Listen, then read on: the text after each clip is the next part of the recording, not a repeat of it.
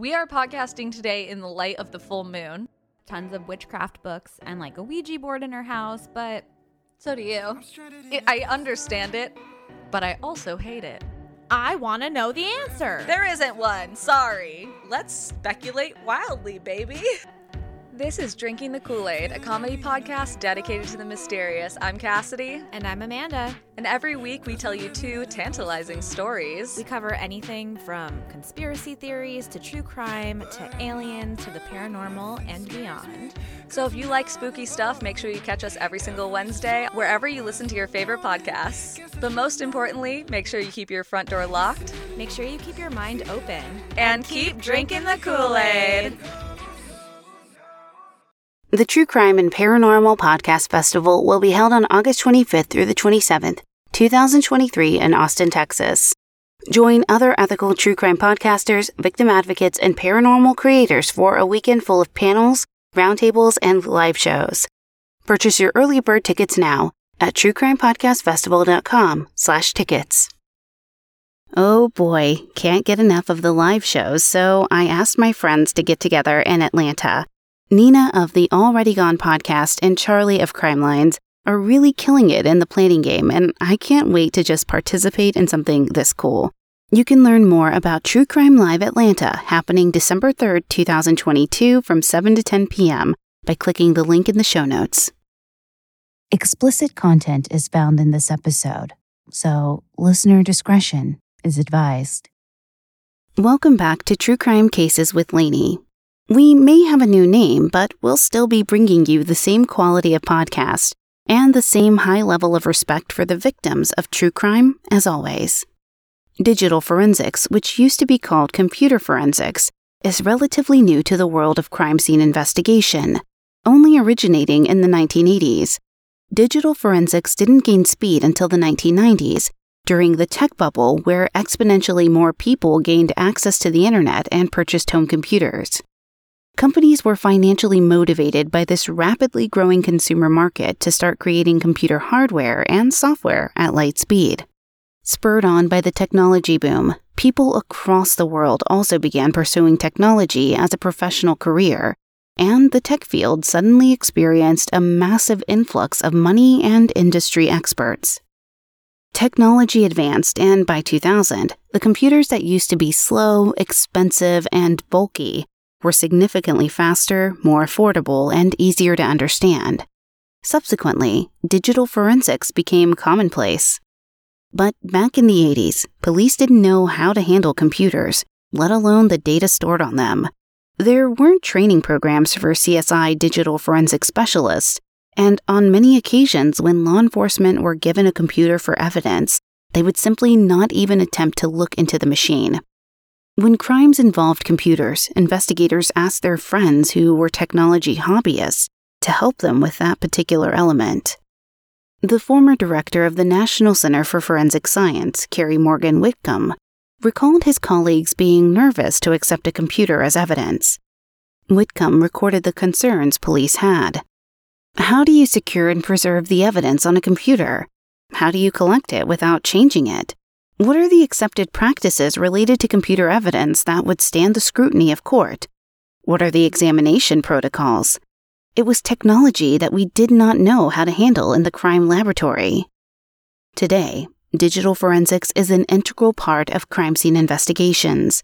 Police organizations dedicate entire departments to it, and people can study it at universities.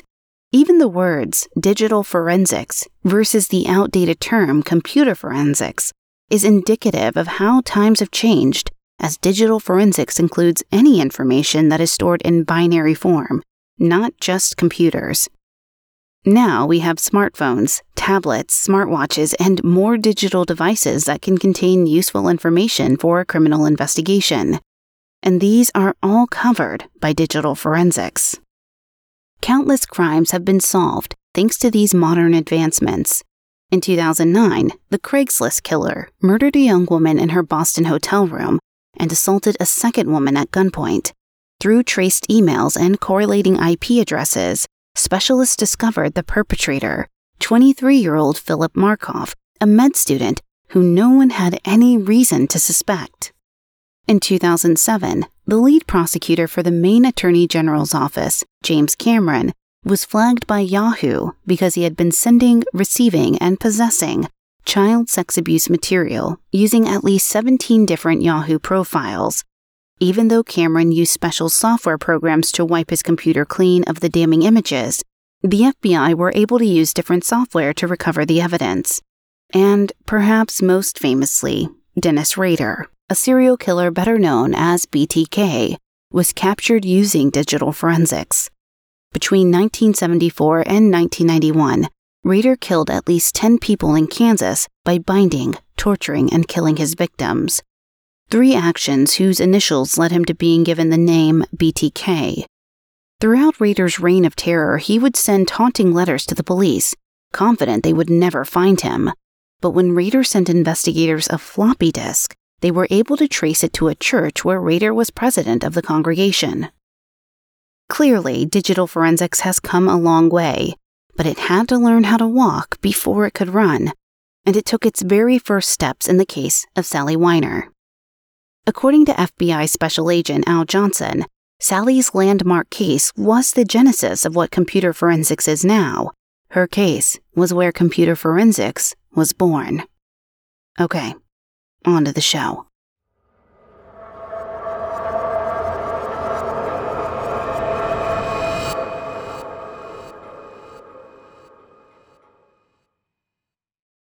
Sally Elaine Stowe was born on May 4, 1951, in the city of Erie, Pennsylvania, located on the south shore of Lake Erie. The town is picturesque, with a beautiful lakeshore view and green trees everywhere, and is home to a population of about 100,000 people. Not much information is available about Sally's childhood, but it appears she remained in Erie for most of her life growing up. At some point in her 20s, Sally met a man named Harry Weiner, and just like the romantic comedy When Harry Met Sally, they fell in love. Around 1975, 24-year-old Sally married Harry, changing her last name to his. According to Harry, he and Sally had a very happy marriage, the two considering themselves typical Americans. Together, the couple had a son and daughter who were only a few years apart in age. Sally was quiet and family-oriented, according to those close to her, known for being devoted to her family and loving her children dearly. Harry was a longtime employee of Penn Bank, which is just what it sounds like, a Pennsylvania bank. In 1987, the Weiner family moved from Erie to Corey, Pennsylvania, so that Harry could manage the Corey branch of Penn Bank located in the town plaza. Only about an hour's drive apart, Corey is considered to be a suburb of the Erie metropolitan area and is significantly smaller than Erie, with only 6,000 people to Erie's 100,000. Harry and Sally were devout people, and it was important for them to find a congregation as soon as they could after relocating. So, their family joined the First Presbyterian Church in Corey. Harry and Sally also believed in helping out the community, and as such, Sally soon joined the Parent-Teacher Association, and Harry led a United Way campaign. After living in Corey for about a year, the Weiner family was already off to a great start in their new home. They had a successful marriage, 2 elementary school-aged children, an active church-going lifestyle, and a desire to support their community.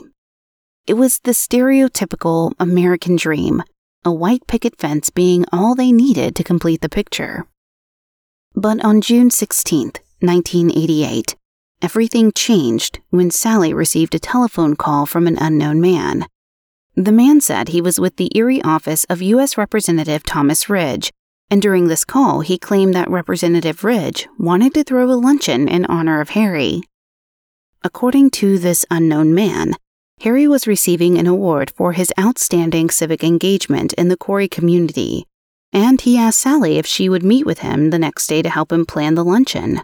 Before he hung up, the man told Sally in no uncertain terms that she should not tell Harry about their plans to meet.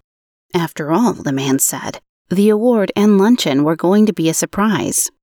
Sally agreed and made plans to meet the man around 1 p.m. in the parking lot of the Christian Missionary and Alliance Church.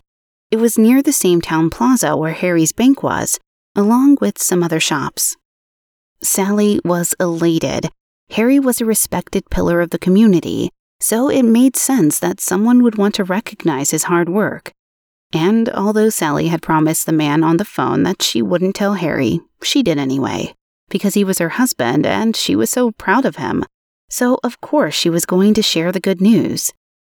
That evening, she told Harry about the phone call, how Representative Ridge wanted to honor him, and her upcoming meeting in the church parking lot.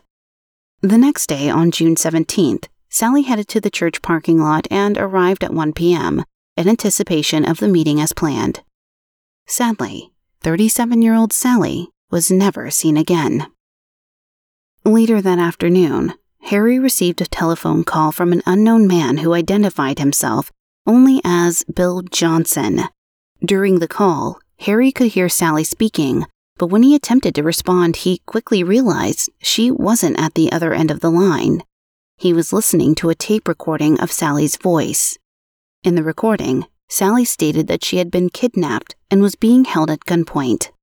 She explained that she feared for her life if Harry didn't follow the kidnapper's instructions, saying that these were dangerous people and they would kill her if Harry didn't give them money. According to Mike Hudson, a former reporter for the Corey newspaper, Sally had to read that if her husband didn't come up with the money, they'd cut off her hands. At the direction of her kidnapper, Sally told Harry to go to the parking lot outside of the bank and find a blue bag, which contained further instructions. Terrified for his wife's well-being, Harry did as he was told, and inside the bag he found a ransom note. The note read, "Follow our instructions exactly, or your family will die." Exactly was spelled wrong, with an extra E before the Y.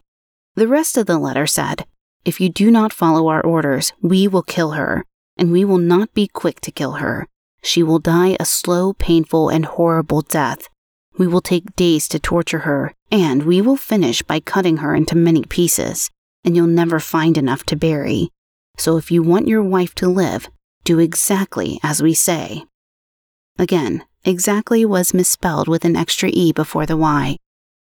The note proceeded to give Harry painstakingly detailed instructions. Harry was supposed to pick up 2 walkie-talkies from a nearby Radio Shack store, which were waiting for him at the register under his name. Then Harry needed to set the walkie-talkies to a specific frequency. One walkie-talkie was for the kidnapper to listen to Harry, and the other was for the kidnapper to speak to Harry.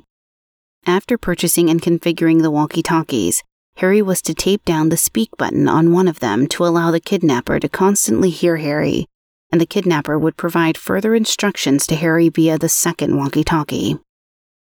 This was a long list of instructions for Harry to follow in order to avoid his wife's slow, torturous death, and there were still more to come. Next, the kidnapper's note directed Harry to go back to the bank and fill the blue bag, which originally held the ransom note, with money. The kidnapper wanted Harry to take 90% of the cash stored at the bank, beginning with $100 bills, then $50 bills, then 20s, then 10s. When he had finished all of these tasks, Harry had to drive 10 miles out of town on Route 89, where he would go to a railroad underpass and wait for further instructions to be relayed to him through his walkie-talkie. The kidnapper specified that Harry would need to be there by 9 p.m. that evening, and concluded the note with, "We will be watching you all the time. Remember, if you are followed, or you don't follow our instructions, your wife will start suffering and dying. Call the cops or screw with us, and all will die." Even though these threats were menacing, Harry was a smart man. He knew he needed help, and ignoring the note's threats, Harry called the vice president of Penn Bank, the bank security office, local police, state police, and the FBI. Something investigators immediately noticed about the note was that it wasn't handwritten. Instead, it was typed out and printed onto computer paper. Today, that wouldn't be out of the ordinary, but in 1988, it was an anomaly, as a mere 8.2% of American households had computers according to the U.S. Census.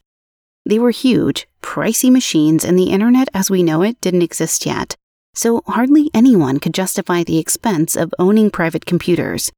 If you needed a computer, you could go somewhere and pay a fee to use it.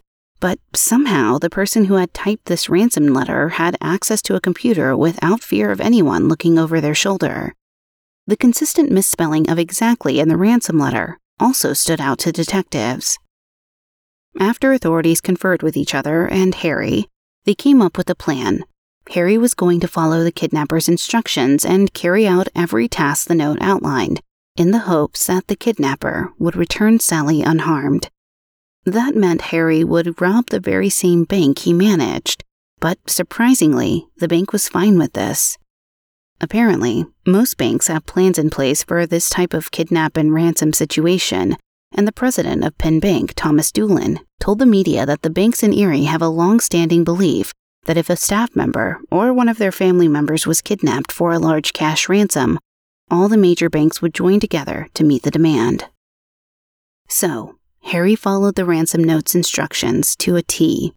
He purchased the walkie-talkies, he taped the correct button down, he retrieved the money, and he drove to the railroad underpass to wait for further instructions. But in direct opposition to the kidnapper's instructions, Harry was not alone. The railroad underpass was in a rural and wooded area, so FBI agents had arrived at the location hours earlier and hidden in the brush and trees. According to Kim Kelly, one of the FBI agents who was laying in wait for Sally's kidnapper, they suspected that the kidnapper was hidden nearby and probably watching Harry, trying to judge if he could be trusted. The FBI agents listened for any noise that would indicate the kidnapper was moving, twigs breaking or footsteps, so they could spring into action and capture the suspect. But 9 p.m. came and went, without the kidnapper making contact with Harry over the walkie-talkie. There was no indication to the FBI agents present that anyone had left a hiding place either, so after 2 hours, Harry left. Agent Kelly said, "I felt very sorry for him. Harry was a good person. He was frustrated and he was being very patient and he was reasonable." At this point, investigators didn't have much to work with. They had found Sally's two-tone blue Ford Escort wagon parked in the same church parking lot where she had disappeared from, but there was no sign of a struggle.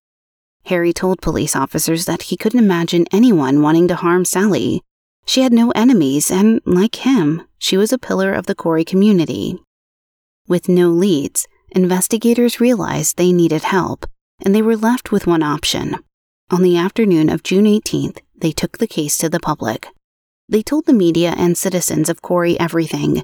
Harry had received a call from a kidnapper who was holding Sally for ransom, and although he had followed the ransom letter's instructions, the kidnapper had not met with him. The authorities encouraged people to report anything suspicious, submit tips, sightings, anything that might lead them closer to Sally's whereabouts. Understandably, the general public was shocked at the news of Sally's disappearance.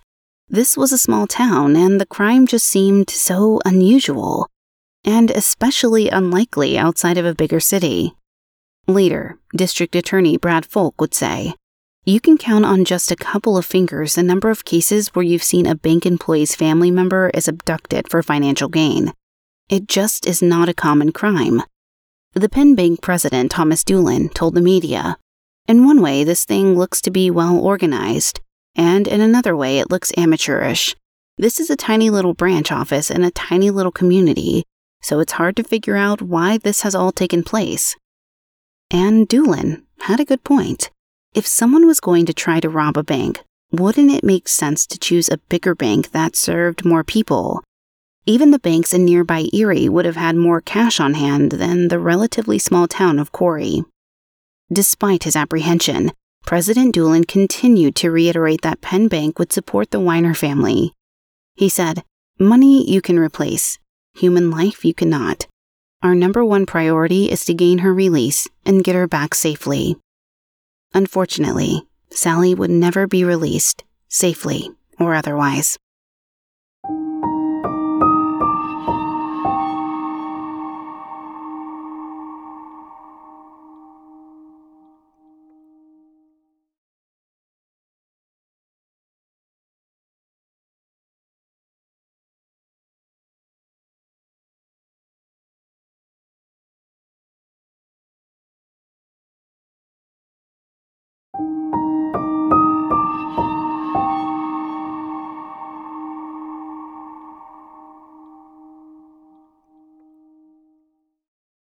early morning of June 19th, 2 days after she was kidnapped, Sally's body was discovered in a densely wooded area about 5 miles northwest of Corrie. A farmer found her on his property in a clearing located by a gas well. Sally was still wearing the same clothes she was last seen in, but her purse was missing. According to local authorities, 37-year-old Sally had been executed. She had been shot once at point-blank range in the back of the head, with the killer using either a .357 caliber Magnum or a .38 caliber pistol. There were no other wounds, bruises, or marks on her body. Recalling the news, Sally's brother James Stowe said, "I remember being in shock. I felt guilty and helpless." Sally's murderer used a Glaser bullet to kill Sally. According to Shooting Illustrated, Glaser bullets are jacketed hollow point bullets, which basically means they explode inside a person after impact. Bullets like these have the additional effect of making it difficult to determine what type of gun fired the bullet. According to the medical examiner, the bullet entered Sally's occipital lobe, which is at the base of a person's skull, and the bullet then exploded, causing massive brain damage. A pathologist determined that Sally died at some point between midnight on June 17th and 2 p.m. on June 18th. It was possible, according to the pathologist, that Sally's brainstem was not completely destroyed by the gunshot, and that Sally may have lingered in a coma before dying. However, the pathologist clarified that if Sally had slipped into a coma, she was most likely unconscious, and mercifully, she would not have felt pain. A forensic entomologist studied the insects in and around Sally's body and narrowed the window of Sally's death to between 5 p.m. and 8 p.m. on June 17th. Later at trial, the prosecution would combine the two experts' opinions, theorizing that Sally was shot between 5 p.m. and 8 p.m. on June 17th, but may have been briefly comatose before dying. Law enforcement officers were desperate to find Sally's killer, and the public was understandably terrified. Who would hurt someone in their small town, let alone someone like the quiet, helpful mother of two that was Sally Weiner? During their investigative procedure, police suddenly had a stroke of genius and requested a list of people that had been denied loans at the bank Harry managed. One of the names on the list stood out for a number of reasons, and that name was David Copenhefer. That December, David had applied for 2 business loans, both of which totaled $25,000, worth $63,000 today. He owned a bookstore and wanted to use the first business loan to expand it. The second business loan would have been used to open a Rax fast food franchise. Rax is similar to Arby's, selling primarily roast beef sandwiches. Harry's bank denied both of David's loan requests. Another reason David stood out to investigators was because of something that happened 2 months after his loan was denied. In February, David tried to cash a $60,000 insurance check after a house fire, but because the check was from a different state, Harry refused to cash it. This wasn't necessarily Harry's decision, as it was the policy at Penn Bank not to cash out-of-state checks. Still, David left the encounter feeling angry at Harry. Both of these incidents led investigators to look into David Copenhefer further. David Carl Copenhefer was born on July 24, 1947 in Troy, Ohio. Troy is a rural town in Miami County, 30 minutes north of Dayton, an area known for pretty tree-lined streets and well-kept houses. According to the Pittsburgh Post-Gazette, David had a middle-class upbringing and didn't want for anything. His father founded the Copenhefer Meat Packing Company when David was 16 years old, a business that was reasonably successful until the Copenhefer family sold it following the death of David's father in 1975. David's mother was a publicist for a milk company and served as Republican County Chairwoman for years. She also ran for the Ohio House of Representatives in 1972, but was not elected. Not much is known about David's childhood years, but as a teen, David found himself in some trouble and had several juvenile offenses to his name. He also developed a strong interest in guns, beginning what would become a huge gun collection at the age of 16. David even spent 2 years learning how to be a gunsmith in Golden, Colorado, and in his adult years, he made his own ammunition. Somewhere along the way, David also became interested in the technology market. In 1970, 23-year-old David managed a political campaign in Montgomery County for Republican Roger Cloud, who was running for Ohio State Governor against the incumbent Jim Rhodes. If Cloud won, David hoped to use his personal connection with the new Ohio governor to gain a contract to repair the state's government's computers. It's likely that David was planning to use this potential contract to launch a computer firm, but Cloud lost the election and David did not get a computer repair contract from the state of Ohio. However, that didn't deter David. He was determined to get his computer firm up and running, which was a smart move in 1970 with the tech boom of the 1980s just over the horizon. David traveled to the ITT Technical Institute in Dayton, Ohio, and he contacted the Institute's placement office in the hopes of hiring a partner for his computer firm. In November of 1970, the Institute connected David to a man named John Calkins.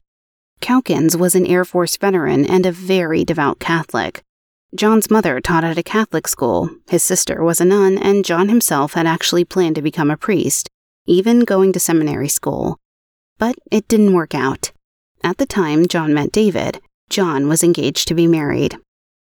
Tragically, before David and John could begin their computer firm, John was brutally murdered. On January 8, 1971, John was shot 9 times in the back of the head, neck, chest, and torso with a .38 caliber gun. His neck was nearly severed by the bullet wounds, and his head had been run over by a car. The day after John died, his body was discovered in his car on a county road in Bath Township, Ohio, just outside of Akron. 3 days before John's death, 7 accidental death insurance policies were taken out in John's name. These policies made it so that when he was killed, John was insured for $550,000, which adds up to over $4 million today.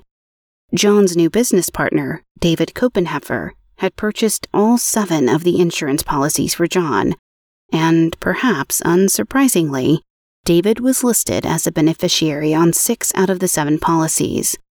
One policy for $100,000, which is over $700,000 in today's money, went to John's father, but the rest went to David. Not to John's fiancée, not to John's mother or sister, to his brand new business partner, David. Of the 7 policies David had purchased, John only knew about 2 of them. As you might imagine, David looked guilty of killing his business partner for insurance money, and that's because David probably was guilty of killing his business partner for insurance money. At trial, prosecutors theorized that David had never wanted to open a computer firm with John, and that the whole business venture was a charade, concocted as a front so David could find a victim, take out life insurance policies on them, and murder them. The prosecution showed the court that David was in a bad financial situation and needed money. But besides a clear motive, the prosecution didn't have anything on David. There were no witnesses, no murder weapons, and no ballistics. And since it was 1971, DNA evidence didn't exist yet. No evidence tied David to the crime, and therefore David was eventually acquitted. The prosecutor for John's murder told the Dayton Daily News, "I always felt it in my own heart that David was guilty. He's a psychopath. He's smart. He's intelligent. He does things and knows what he's doing, and he shows no remorse." Another prosecuting lawyer told reporters, "I've always felt very badly about that case. I guess it shows if you do a crime right, you can get away with it." David's intelligence was apparent to many, including his own defense attorney. His lawyer said, "Of the 3 people at the counsel table, David probably had the highest IQ. He was the classic underachiever, frustrated at every turn in life. And yet, as smart as David was, he hadn't read the insurance policies closely enough." Only 2 of the 7 insurance policies were in effect by the time of John's murder. So, while David was able to collect one $50,000 insurance payout, the other 5 insurance policies weren't yet in effect. After going to all that effort, he hadn't waited long enough to murder John. Around this time, David married a woman named Patricia, and in 1979, David, now 32, and Patricia had 1 son. The family lived in Greenfield, Ohio for many years, during which time David was active with the Greenfield Republican Club. His wife Patricia was active with the Greenfield Area Christian Center, which was primarily a food and clothing bank. They were a religious family and went to church at the First Presbyterian Church of Greenfield. David worked as a materials manager at Hoover Universal, an automotive industry supplier, for 5 years. According to his coworkers, David was fired because he mistakenly ordered a part that cost the company a lot of money. And after this, David struggled to keep a job. At one point, he managed a grocery store, but that didn't last long, as within a year, David was unemployed again. Sometime around August of 1987, the Copenhefer's home caught fire and was severely damaged. Apparently, a fluorescent light fixture in David's ammunition room was left on, and by a stroke of supposed bad luck, the hot fixture fell on David's gunpowder supplies, igniting them and causing $71,000 in damage. Conveniently, David's family was on vacation when the fire broke out. David's insurance company paid him $60,000, which is $165,000 in today's money. No one suspected David of insurance fraud this time, but it's easy to wonder about his intentions after John's mysterious murder. It looks like it could be a pattern. David needed money, and through the power of insurance, David received money. In September 1987, a month after the fire, the Copenhefer family moved to Corey, Pennsylvania. They picked Corey because their favorite pastor from the First Presbyterian Church of Greenfield had taken a job at the First Presbyterian of Corey, and they became familiar with the area as they visited the pastor on numerous occasions. David's wife Patricia later told the Pittsburgh Post-Gazette that they were impressed by Corey and liked the school system. She said, "We weren't happy where we were living. We weren't going to stay there. It wasn't the town we wanted to raise our son in. This is more like Troy, where David grew up." Patricia told one of her church friends that she appreciated Corey's low crime rate, since at the time, the last Corey homicide had occurred 2 years previously, in 1985. So life began anew for the Copenhefers. David and Patricia started running the local bookshop and card store, which was located in the same town plaza as Harry Weiner's bank. They also became members of the First Presbyterian of Corey congregation, which just so happened to be the same church that Harry and Sally attended. According to the Pittsburgh Post-Gazette, the Copenhefers and Weiners were social acquaintances. They worked on a project called Marriage Encounter together, which was an initiative intended to make Christian marriages stronger. You may recall hearing about this in the Wiley Axe murder episode. They also sang hymns together. Both sat in pews not far from each other at the church. But the relationship between the Copenhefers and Weiners was sometimes tense. In fact, the Weiners left the First Presbyterian Church of Corey after having philosophical differences with some of the other churchgoers, including the Copenhefers, and began attending the Corey Missionary Alliance instead. David's wife Patricia said, "Certain people want a church run their way. Either you leave, you accept it, or it changes." The Weiners had decided it wasn't what they wanted. Patricia added, "I didn't like what Sally said at times, and she didn't like what I said at times, but that was okay. There was no anger, animosity, no hard feelings." Jump forward once more to June of 1988, when investigators were looking into David Copenhefer's role in the kidnapping and murder of Sally Weiner. Harry had denied 2 of David's business loan applications, and to add insult to injury, it was also Harry who refused to cash David's house fire insurance check. David's family and Harry's family knew each other reasonably well, and while they were polite with one another, they didn't like each other. At this time, police weren't sure if it was enough of a motive to justify killing Sally, but it was enough to make it worth questioning David and Patricia Copenhefer. Officers went to talk with David and Patricia about Sally's death, meeting up with the Copenhefers at their bookstore in the town plaza. While there, investigators noticed something strange on the bookstore's window, a computer-printed paper with a strange decorative border. The symbols were asterisks bracketed by greater than and less than signs, repeated over and over, and were similar to the symbols present on the paper of the ransom note. Immediately, the Copenhefers became the lead suspects in Sally's kidnapping and murder. Once investigators began looking into David further, they very quickly found enough evidence to arrest him on kidnapping charges while searching the trash outside of David's bookstore. In this trash, the investigators found torn-up drafts of the ransom note, and so around 2:30 a.m. on June 20th, 40-year-old David Copenhefer was arrested in his home. He was charged with 1 count of kidnapping, 1 count of attempted robbery, and 1 count of attempted extortion. Although Sally's body had been recovered a day earlier, David wouldn't face murder charges until later. Patricia was also considered a suspect, but she was not arrested at this time. Although officers did take a sample of her hair, blood, handwriting, and fingerprints. When David arrived at the police station, he waived his Miranda rights and chose to speak candidly with detectives. He spoke openly about where he was on the evening of June 17th, telling them he was at the bookstore by 5:20 p.m., after which he claimed he had been at the store then his home up until the time he was arrested. But David couldn't account for his time on the afternoon of June 17th, when Sally had been kidnapped. He refused to say anything about that time period, asking to talk with his lawyer instead. Patricia didn't realize that the unique symbols on the sign in her bookstore window was what led to the authorities to suspect David's involvement. She told the media that she thought the police had run background checks on everyone who worked near the church parking lot where Sally disappeared. So when they saw that David had a criminal history with John's murder in 1971, he became their #1 suspect.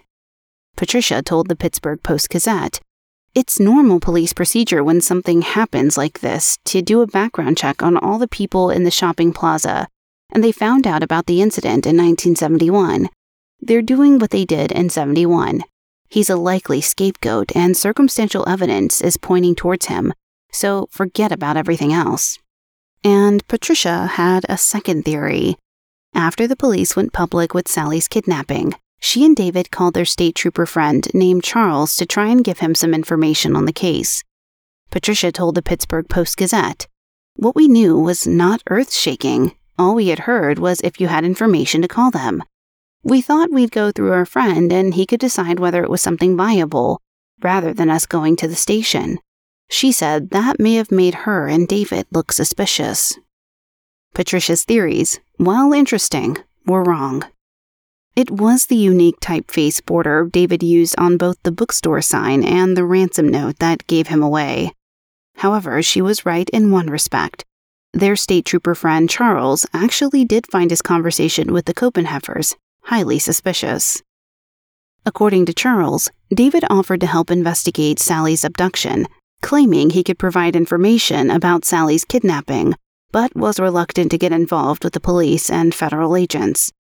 This unnerved Charles, as if David could really give any information, big or small, that might help save the life of an innocent woman, why would he hesitate? Charles reported the conversation to other law enforcement the second David left his home, and they confirmed Charles's suspicion, saying that David was already a suspect. They asked Charles to arrange a second meeting with David, and later that evening, an FBI agent and state police officer waited in Charles's house. When David, Patricia, and their son arrived, the agent and officer questioned David, after which the Copenhefers were released. Yet, as already stated, David was later arrested. Authorities then searched his home and bookstore, where they discovered a wealth of evidence to signal his guilt. Investigators discovered David hadn't written just one ransom note for Harry. He'd written at least 4 additional ones, which were planted all around Corey in a strange kind of scavenger hunt. The notes were tied to thin metal poles and marked with long white crepe streamer paper, and would have given Harry further instructions on how to save Sally. But according to on-scene authorities, Harry never found the second ransom note at the railroad underpass. It was too well hidden, and David never contacted Harry with a walkie-talkie to help Harry find it. Police tracked down the 4 additional ransom notes, one of which said, "We are heavily armed with submachine guns, automatic pistols, grenades, and an M16, and we will kill everyone if you screw up. Any cops, and she dies. Any bugging devices, she dies. Don't drive over 30 miles an hour." Maybe David didn't want Harry to get a speeding ticket and then speak with a police officer. Another note the police found insinuated that the kidnapper had killed before, which might have been referencing the murder of John. David's fingerprints were found to match the prints pulled from the original ransom note, and later, when he completed a handwriting sample, he misspelled exactly just as the kidnapper had, with an extra E before the Y.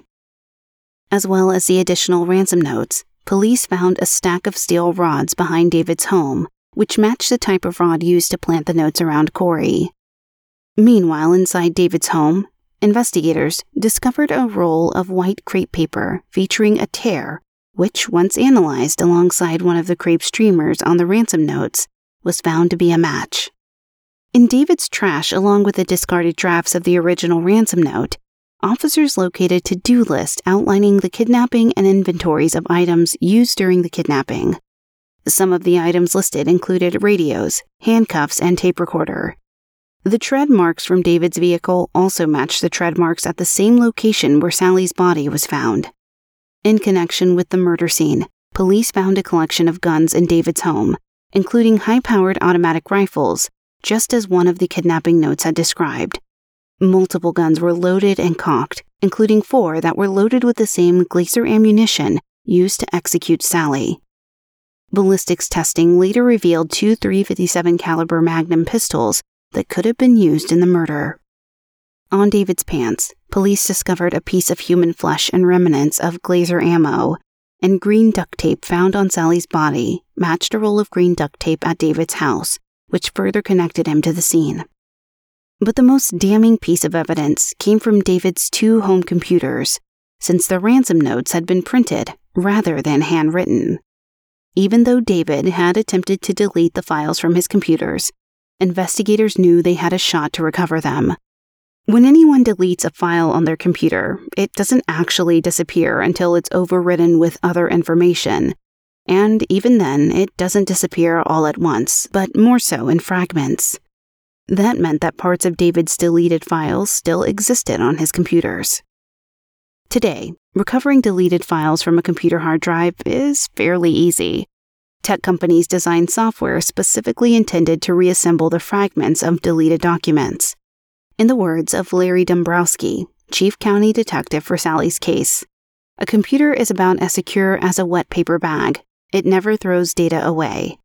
But in 1988, the process to recover deleted files was brutal, as there was no specialized forensic software available to help assemble the documents, and FBI agents had to parse through the code manually. And FBI Special Agent Al Johnson said, it was a painstaking process that took approximately 33 days to look at 2 20-megabyte hard drives. According to Johnson, it was worth it, as investigators were eventually able to recover 80% of the deleted files from David's hard drives. Johnson said the digital evidence connected the computer to the man, to the ransom notes, to the crime. One of the recovered documents explained David's entire kidnapping plan in 22 bullet points, and based on this document, investigators discovered that David had also planned on killing Harry Weiner after retrieving the ransom. In the deleted files, the agents even found drafts of David's original phone call to Sally, where he told her Harry had won an award to arrange their meeting. There were drafts of the tape recording David made Sally say at gunpoint, which Harry had heard over the phone. Overall, the police had David dead to rights. Later, a judge wrote, "Having served on this court for nearly 20 years, I can truthfully say that I cannot recall a case where the evidence against the defendant was stronger than the evidence against David Copenhefer." Still, one question remained unanswered. Why didn't David contact Harry with a walkie-talkie on the day he kidnapped Sally? After Harry went through all the trouble of following David's ransom note instructions and even robbing his own bank, why didn't David follow through and tell Harry where the next note was? The answer, sadly, is that by then it was too late. David already knew that Harry had contacted the authorities. Local journalist George Sample told Forensic Files that he had been listening to the police scanners on June 17th. Over the scanner, George learned that something was going on at the town plaza, the location of David's bookstore, and the church parking lot where Sally was abducted.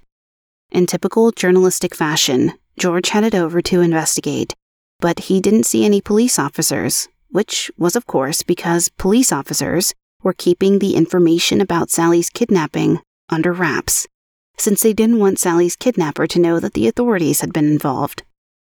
But George had no idea, so he went into David's bookstore in search of answers and asked if David knew what was going on in the plaza. When David was confused, George explained that the police scanner said the cops knew something criminal was happening in this area. That was how David knew that Harry went to the authorities. George later said, "At the time that I was talking to him, I didn't know that he had killed her, so I did not make a connection that here was a cold-blooded murderer sitting in front of me." With the words of one unwitting journalist, David knew his elaborate kidnapping scheme was over, so he never contacted Harry at the railroad underpass, and he killed Sally. Throughout David's arrest and the ongoing investigation, his wife Patricia maintained that he was innocent, as she felt the evidence the police gathered wasn't enough to find her beloved husband guilty. She told the Pittsburgh Post-Gazette, "This is just an unbelievable farce. Once they have a likely scapegoat, they forget all other leads. It appears to be similar to John's murder in 1971. She also told reporters, "David is not the kind of man to do anything like this. He's kind and generous. He would do anything for anybody. He has done a lot of things anonymously to help other people. This is 180 degrees off the mark." But Patricia later said that on the afternoon Sally was missing, David told her he was in the nearby city of Erie. He was supposedly meeting with real estate agents until 6 p.m., but Patricia didn't know the real estate agents' names or how to contact them. When the Gazette asked Patricia if the Copenhefers were having money troubles, she responded, "Money is tight, there's no denying it, but no tighter than we expected it to be. Business had been better than we expected it to be at this time. We're not millionaires, but we didn't expect to be millionaires. We expected to lose money the first year." When asked about the 2 denied business loans, Patricia said that David told her he'd never heard back from Harry's bank, and they had later gone to a different bank and gotten approved. On June 23rd, 3 days after David's arrest, Patricia visited him in jail, telling the media, "He's doing as well as can be expected. He's still bewildered and questioning why this is happening." It was at this point that Patricia stopped cooperating with the authorities. Patricia wasn't the only one flabbergasted by David's arrest. Many of his colleagues and neighbors were certain David was innocent. The Dayton Daily News said these people considered David to be a good dad who showed up late for work some Saturdays because he spent time watching cartoons with his son. The Copenhefer's church friends described David as outgoing and friendly, saying that he would give you the shirt off his back and had a very positive outlook on life. These people never expected violence from David, but others weren't shocked at all. According to the Dayton Daily News, while David's friends thought he was the ultimate family man, his actual family members considered him the ultimate family embarrassment, a bad memory they want to forget. David's uncle said that after the John Calkin murder acquittal, the Copenhefers disowned him as they believed he was no good, and other relatives said they also wanted nothing to do with David. One such relative said, "He just didn't fit in with the family. I don't think anybody wanted to keep in contact." On July 19, 1988, David was charged with murder, terroristic threats, and unlawful restraint, charges for which he faced the death penalty if found guilty. Authorities had waited so long to charge David with murder because they wanted to be certain they had enough evidence to prosecute him accordingly. Since David was already in jail for Sally's kidnappings, the authorities weren't worried about him fleeing as they thoroughly investigated him, and so they slowly and methodically gathered the strongest case possible against him. David's defense team put together a wild story. In the preliminary hearing, David's attorney said the murder charges should be dropped, and David should only be tried for kidnapping. The attorney asserted that Sally somehow escaped her kidnappers and then just so happened to run into somebody else who murdered her. Of course, the judge didn't buy it, and David remained in jail, awaiting his trial. Then, on September 22, 1988, David was charged with 2 additional counts, criminal solicitation to commit murder and criminal conspiracy to commit murder. These counts, however, were not directly tied to the act of Sally's murder. They came because while in jail, David had asked 2 inmates to kill Harry Weiner and Kim Kelly. Harry and Kelly, one of the lead FBI agents, were key witnesses in the trial, so David wanted them eliminated. 1 month later, on October 17, 1988, David's wife Patricia was arrested on charges of attempting to intimidate a witness. She had placed 2 threatening advertisements in the Erie newspaper, which were quoted threats against David Verosco and his family. Verosco was one of the 2 inmates who David had tried to hire to kill Harry Weiner and FBI agent Kim Kelly. The first ad Patricia created was addressed to Cecil and was signed Your Aunt. Cecil was Verosco's nickname, and Patricia was known to Verosco as Aunt Pat. The full ad said, "Cecil, we know you are between a rock and a hard place. They forced you to go along and tempted you with a great prize. Now if you turn on Sunshine and tell the truth, you're afraid they will back out and hurt you. But do not fear, the man in charge will not let them. Let's stick together and we all win. Your Aunt." The second threatening ad was published a week later. It was addressed to Grasshopper, another of Verosco's nicknames, and read, "Grasshopper, did you a favor with the kids. Agree to meet with a representative. We're counting on you." According to Verosco, he received 2 additional greeting cards with similar messages. Patricia had used a fake name, address, and telephone number to purchase the ads, but when investigators showed an employee at the newspaper company a lineup of photos, the employee picked out Patricia as the person who had placed the ads. A year later, a jury found Patricia guilty of a misdemeanor, but not a felony. During the trial, Patricia admitted that she did indeed place the ads, but she did not intend for the ads to be intimidating. Of course, it's likely Patricia was lying. Why would she have used fake information to place the ads if she felt they were friendly messages?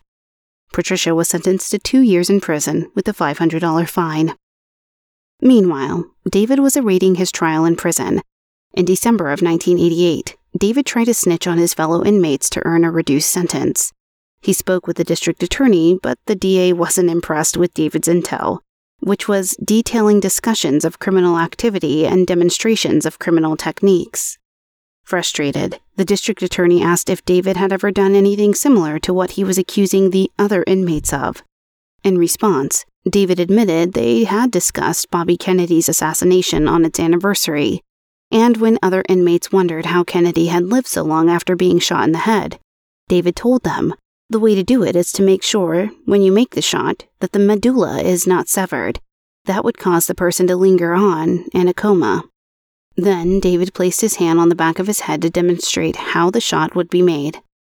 This information is very interesting, considering that Sally was shot in the head the exact same way, as confirmed by the pathologist's prediction that she may have been in a coma before dying. Later at the trial, these statements were introduced as evidence by the prosecution. David's trial began in late February of 1989. It was a high-profile case, so they had to switch from an Erie area courthouse to one in Pittsburgh, and the jury was also sequestered. When the trial began, the prosecution's case was clear. David was upset with Harry Weiner for denying his business loans and not cashing his insurance check. And as a result, David had kidnapped Sally for both revenge and financial gain. When his plans didn't pan out, David was forced to kill Sally. Based on all the evidence investigators had accumulated, especially the detailed plans, ransom notes, and phone call scripts found on David's computer, David was found guilty of both kidnapping and killing Sally Weiner. David's defense attorney's arguments were weak. They claimed David was with his wife during Sally's murder, which didn't stand in court as his wife was at that moment in prison for helping David with other crimes. The defense also argued that the evidence on David's computer was planted using special equipment.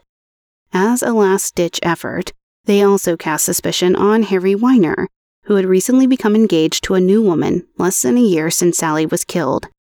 Wasn't that too soon to move on from the death of your wife? The defense proposed that Harry plotted to kill Sally and frame David by planting the evidence on his computer. Harry later told the Associated Press that he was upset by the defense's claims that he had something to do with Sally's death, but that he could live with these sort of attacks as long as justice is done. David took the stand and testified that he had nothing to do with Sally's kidnapping or murder. He explained that his fingerprints were found on the ransom notes because he found the blue bag in the bank parking lot before Harry and followed the trail of clues on his own, reading the notes as he went. He claimed that at the same time, he drew a rough map of the area and roughly copied some of the instructions he found. David did all of this, supposedly because he wanted to help Harry. Even if that story was believable, he didn't successfully address the human flesh and ammo residue on his pants, the green duct tape, the metal rods, the white crepe paper, or any other evidence that so clearly tied him to the crime.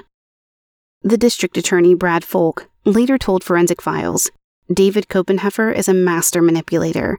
It was an intellectual game to see how far he could push the system and get away with it. When asked about why David still maintained he was innocent, Folk said, "That's the arrogance of the man, that despite overwhelming evidence as to his guilt, they still refuse to accept responsibility for the crimes they've committed."